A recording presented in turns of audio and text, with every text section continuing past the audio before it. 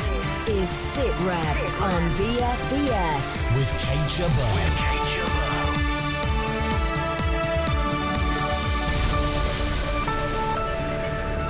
Let's talk about ISIS, the conference in London designed to fix Middle East terrorism. Obama tells America what's what, but does he know? Tonight, I call on this Congress to show the world that we are united in this mission by passing a resolution to authorize the use of force against ISIL. Why can't the Nigerian government stop Boko Haram and 35 years of sizing up the Royal Navy?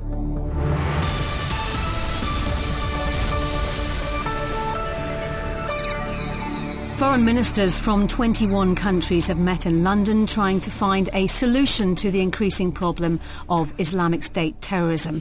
They've been looking at ways to cut the flow of money and fighters going into IS. I'm joined today by Michael Stathis, Professor of Political Science and International Relations at the University of Southern Utah, as well as BFBS defence analyst Christopher Lee. Hello to both of you.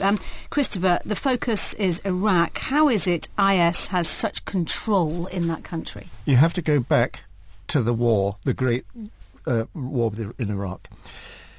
Saddam Hussein, the enemy, was a Sunni.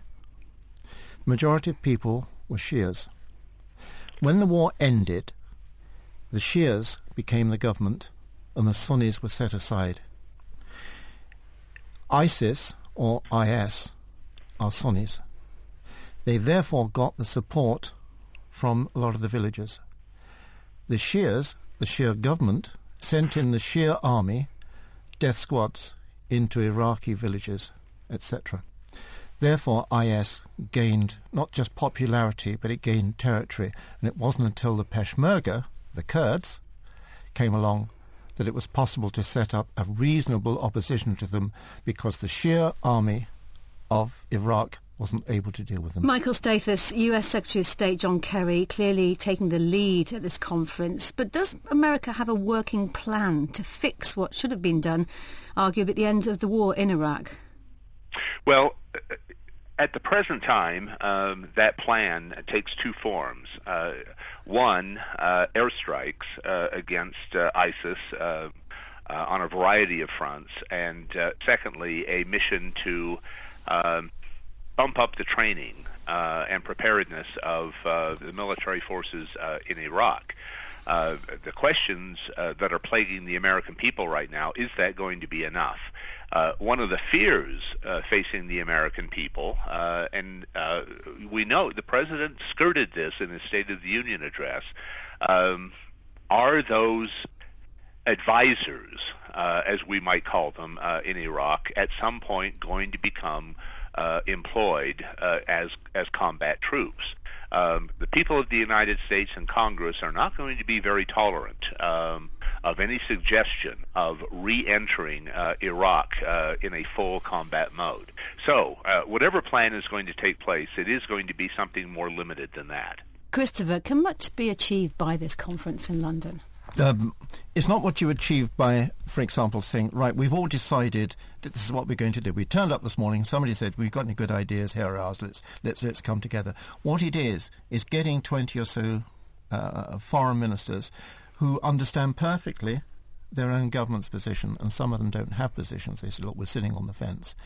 But to explain, especially the United States to explain, and 2 or 3 European countries to explain, this is what we want to do. And what sort of cooperation will we have? What objection will we have? What diplomatic support we will have in the United Nations for what we're trying to do. But the truth is this: there is no solution that is seen as an obvious workable solution. So we don't expect that. We expect ambition to come from this conference and not much more. Michael Stathis, what are the Americans thinking about the progress or any successes of the airstrikes against Islamic State? I think the mood is skeptical. We are hearing scattered reports about the airstrikes, but it's nothing like the news reporting that took place in 2003 following the infamous invasion of Iraq, where it seemed like every bomb that was dropped was being filmed or commented upon. And that is a mystery. I don't know why the press is not more involved in this, but that is certainly a facet, I think, of the limited action. Now, one other point here, we mentioned that the American plan involves continued bombing and, of course, ramping up of training. But referring back to the State of the Union address, President Obama we'll be talking about that in some detail in a moment, yes. Well, he emphasized very much the need for increased diplomacy in terms of this situation and a variety of other concerns in the world. Whether he was pointing at today's conference directly or not is unclear, but almost certainly this is where diplomacy comes into play, and it is vital. Christopher, Syria is not represented at these talks, and however unpalatable the idea may be, does it need to be? It doesn't need to be, because people would be in opposition to it, and also you wouldn't find that President Assad would be able to come. The difficulty is that the certain what we used to call the Western allies signed up for the opposition or part of the opposition, which hasn't worked properly, and therefore they picked the wrong side. So Syria doesn't actually matter. What is if you like, the shadow over this whole thing is that we think of Syria, Iraq, Yemen, we can talk about that as well, as being difficult places to be at the moment for strategists. Until you hear, there's a man called Abu Muhammad al-Adnani. He is part of the whole IS setup. It is he who, back in September last year, said, listen, forget Yemen, forget Iraq, forget Syria. If you are one of us, go out and kill in your own capital, i.e. Paris. And that is the thing which at this conference they may have grand ideas of what to do actually in Middle East territory itself, but not for the problem when it becomes scattered and remote control. I mean, these people meeting today would forget Yemen at their peril, some arguing that there's an even bigger problem there. It's a huge problem. I mean, at the moment, we don't even know whether the president, Mansour Hadi, is actually in control of his own palace. Just he's in briefly the palace. Bring us up to date what's happened. OK, in Yemen, you have two groups. Again, one Sunni and one Shia-based. There's a family called if you like, a tribe called the Houthi, and they are Shia-based. They are in a position now, they've terrorized a lot of the country, they've taken over parts of the army, they control parts of Sana'a, the capital, and they've put the president into his palace. Across the water, you've got the Saudis.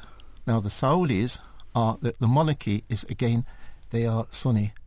These are the guys that they fear most of all, who can take hold of Yemen, are not Sunnis, they're Shias. And they fear that could spread into Saudi Arabia.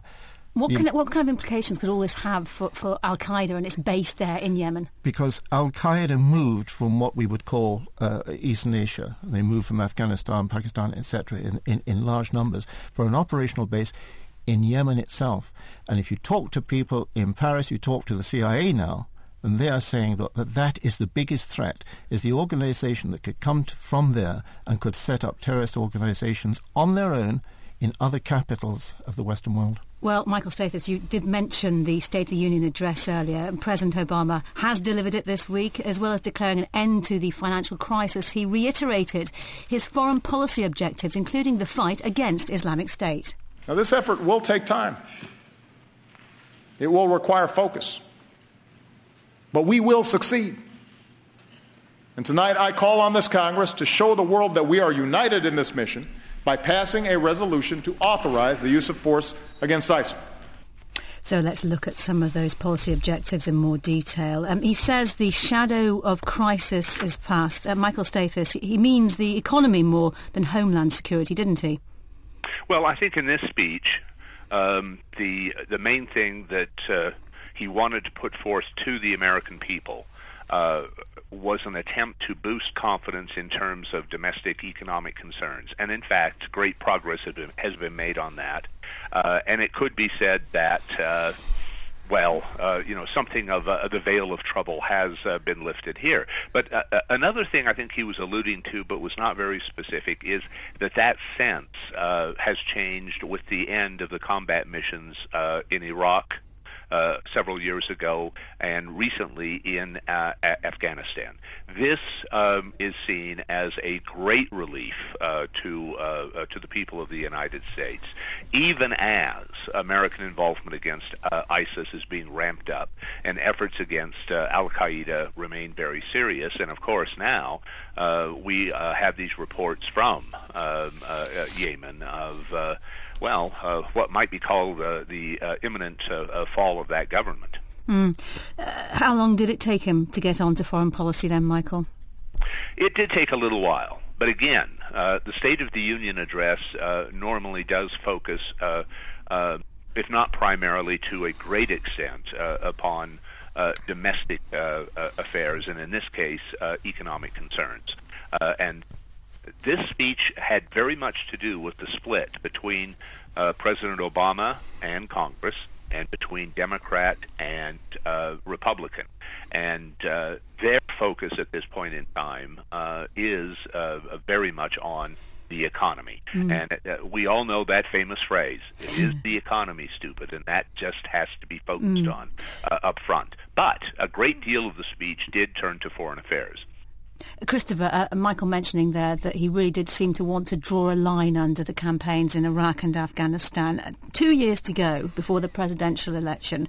Would Congress even let him take American troops back to the Middle East and Afghanistan if necessary? Well, one, he wouldn't want to go back in the way he went before. Secondly, Congress wouldn't, and there are legal reasons for this as well as anything else.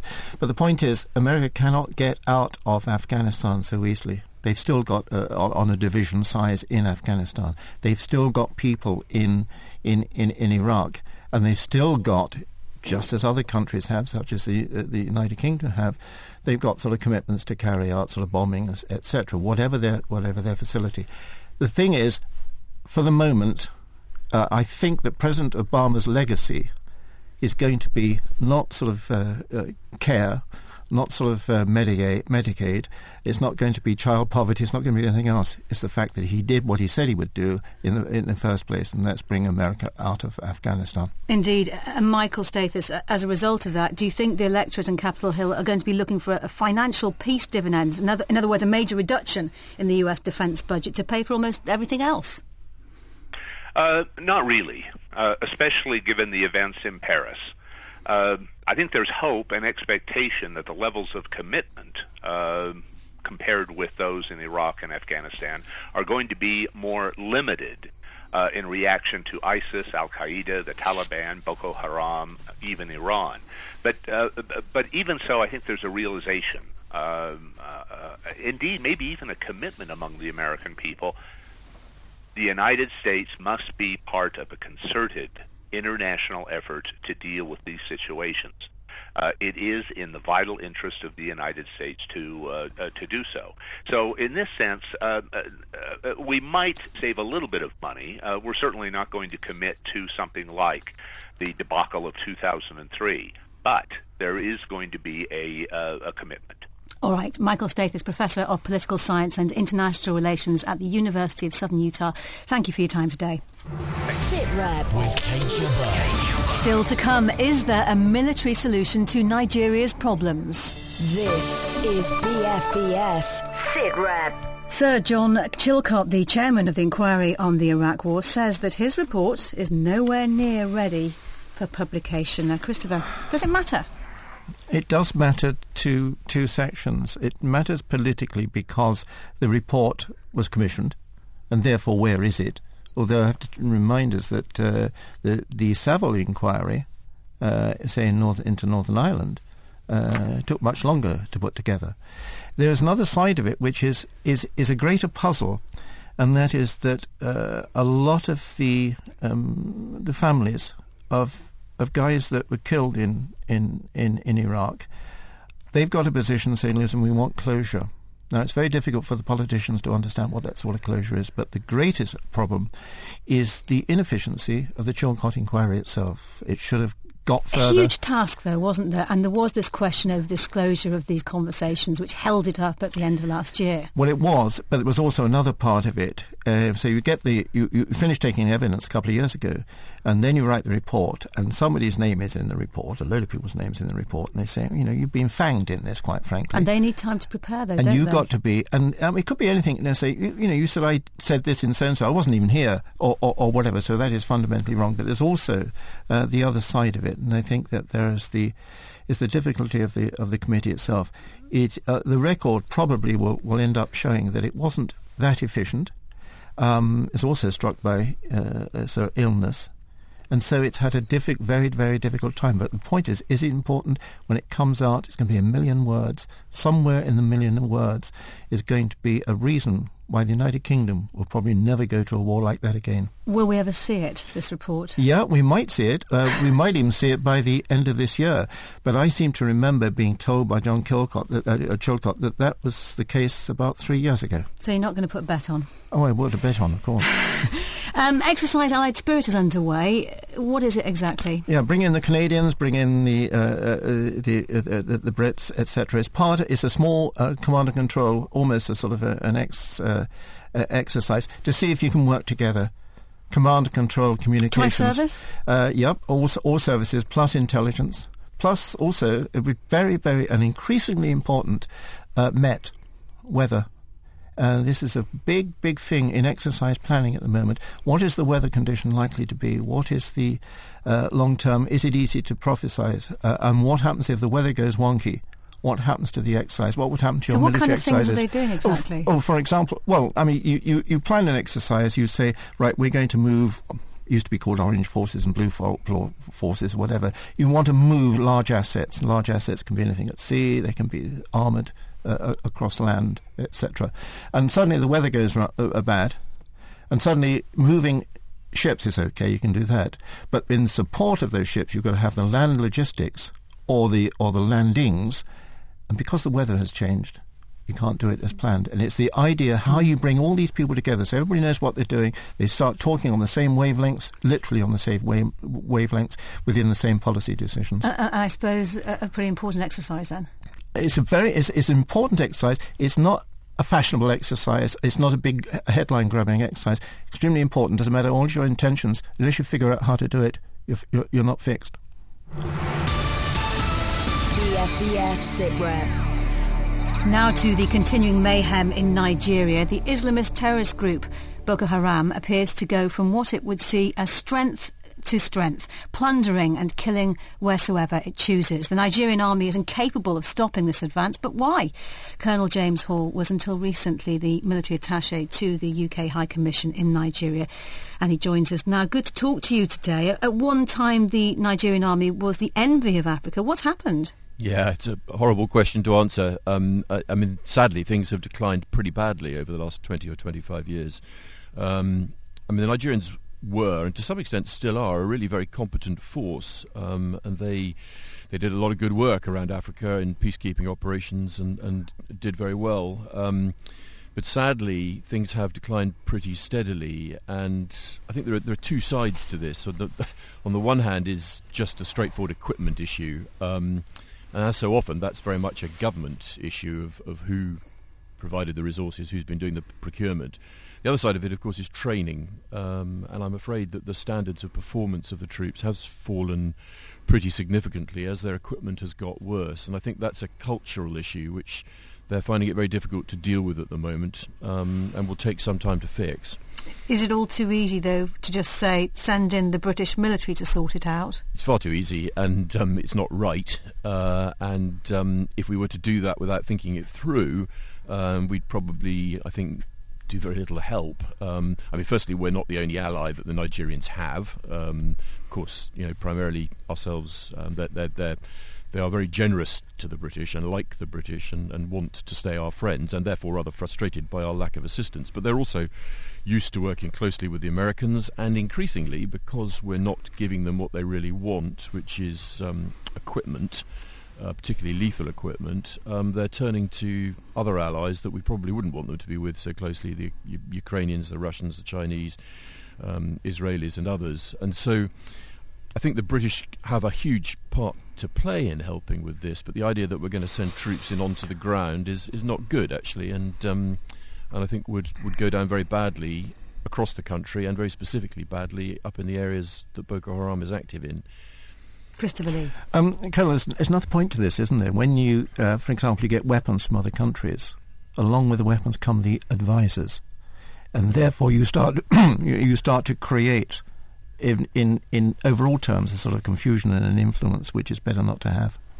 Well, I think that's been true in other countries, hasn't it? I'm not sure that that's been so in Nigeria. The Nigerians are, let's be quite clear about Nigeria. It's a country with huge challenges, but its military and its government is actually very competent when it wants to be. These are hugely educated, very bright people, and they're very proud, and quite rightly so, of their own sovereignty and not willing to give it away. And in the past, there have been military advisors, of course there have. We've provided some of them ourselves, but not in huge numbers for a good many years. And Israelis are around and about, don't see much of them. The Russians, I think, have been increasingly training Nigerians on their own territory, but haven't been in the country in large numbers. So I don't think so far we've seen floods of military advisors, or indeed commercial advisors, coming in to support them. And it may be that should be happening.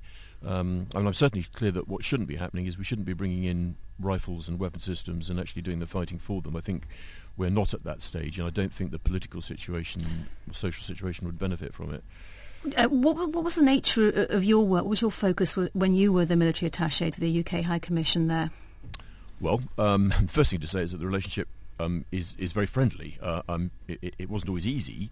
But the Nigerians want to be friends. Nigerian military specifically wants to be friends with the British military. They are very clear that their history and their traditions lies with the British, and that's where they look, and that's how they talk, that's how they think. I have to say that I think they don't understand the modern British armed forces terribly well. And why is that? Well, they've been isolated from us for a very long time. I mean, it's 1961 independence is a long time ago, and for much of that period, military relationship has been extremely limited by the existence of up until the turn of the millennium has been limited by the existence of military governments. So there's a lot of misunderstanding. There's a sort of a great sense of loyalty and friendship, but I think a genuine misunderstanding about how modern British and indeed Western militaries work. That's going to take some fixing. Christopher. So the point about it, we get back to the so-called terrorist organisations, and it's the ability to perceivably do more or less what they want to do because of the weakness of the Nigerian forces at the moment. How do you restructure those Nigerian forces, and who should do it? And where does that fit in then with the fact that it's a regional problem as much as it is anybody else's? Well, there's about 1,000 questions in there, Christopher. I think that's our Christopher. The first thing to say is that I'm not convinced that Boko Haram. I mean, one shouldn't look at Boko Haram and see direct comparisons with anything else in the world. It's not a terrorist organisation now, and it's not actually the same organisation that it was 4 or 5 years ago when I first started to tangle with it. It's become a paramilitary force, and a paramilitary force, if you want comparisons, it's probably got more in common with the Lord's Resistance Army than, say, ISIS. So that's the first thing. I think it's not just the Nigerian military problem either. I mean, the Nigerians are not naive about this. They recognise that actually the police force should have the lead. It's on their own territory. They have their own internal security agencies that need to be active, and they also perfectly well understand that there is a social, economic, political piece to this. Who should be doing it? Well, very simple, and they know this. It's them. Nobody else should be getting on with it. Are there other nations out there in Africa that could help them? Well, I think probably so. I think the Chadians are actually pretty good at this stuff. The Cameroonians are trying pretty hard. But one mustn't be naive. The political relationship between these countries is not easy. And the Nigerian sense of pride and its willingness to allow other people to tangle on their sovereign territory is pretty limited, or has been in the past. Frankly, we should sympathise with that. It's their country, and we wouldn't have wanted Americans rolling in onto Northern Ireland, and I don't suppose they want us or anybody else rolling into northern Nigeria. All right, Colonel James Hall, thank you very much for your time today. That was Colonel James Hall, who was the military attaché to the UK High Commission in Nigeria. Maritime Books, the company that publishes the annual Royal Navy warships and auxiliaries after 35 years under one roof, is up for sale. The man who started it, Lieutenant Commander Mike Critchley, joins us now. Hello to you. 35 years ago, quite a different Navy. What was it like then, and what's changed? Well, the Cold War was the big one, of course, and the Navy was really very big, and young people were very keen to join. And we sailed around the world fulfilling the commitments of the day that the government gave us. We went away for a long period of time. My first ship was 18 months. Today, of course, they go for 4 months and come back to a guard and great celebrations.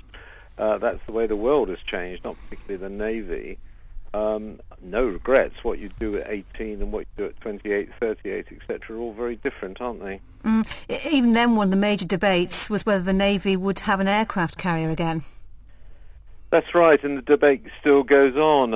I was very fortunate, very proud to have served in the old Ark Royal, not the one that went for scrap a year or two ago, and as a 21-year-old, to be driving that around the oceans on my own was really quite something. You know, manpower was actually short at that time, so they were having to use us junior officers in a different capacity you find them employed today.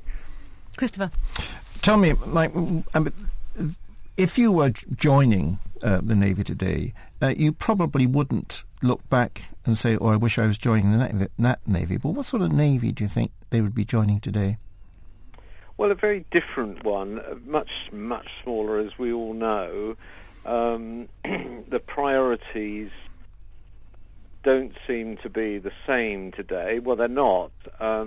What are the priorities, would you say, today? Well, it's all about, Afghanistan and Iraq, which are well landlocked. But, I mean, the Navy, in my opinion, has to defend these islands. We still import 95% of our raw material.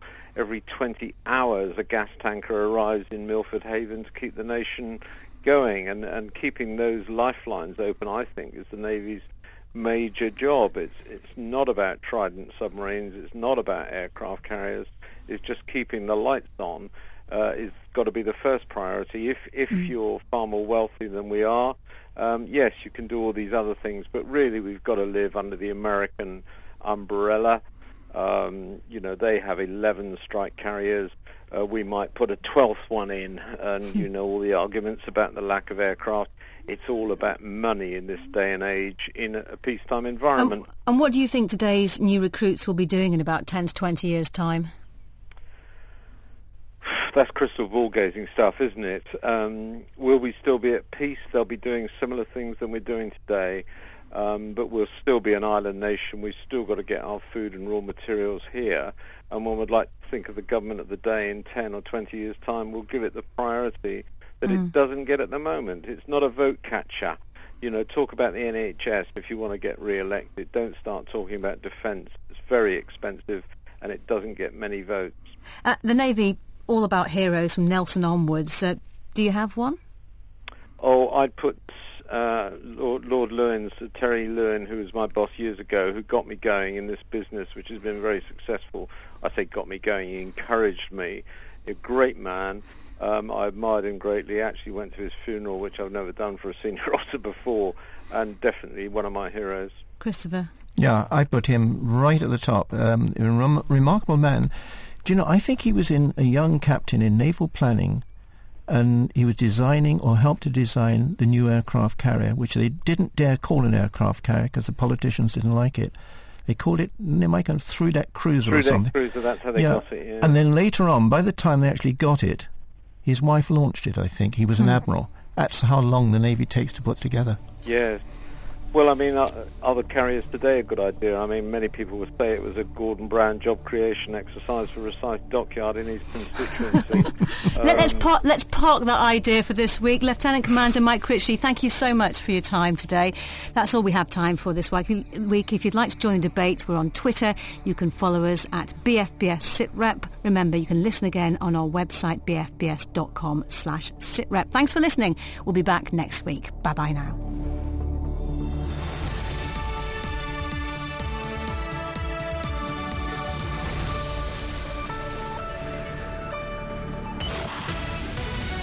Digital radio, FM and satellite TV in the UK. Online and on air around the world. This is the Forces Station. BFBS.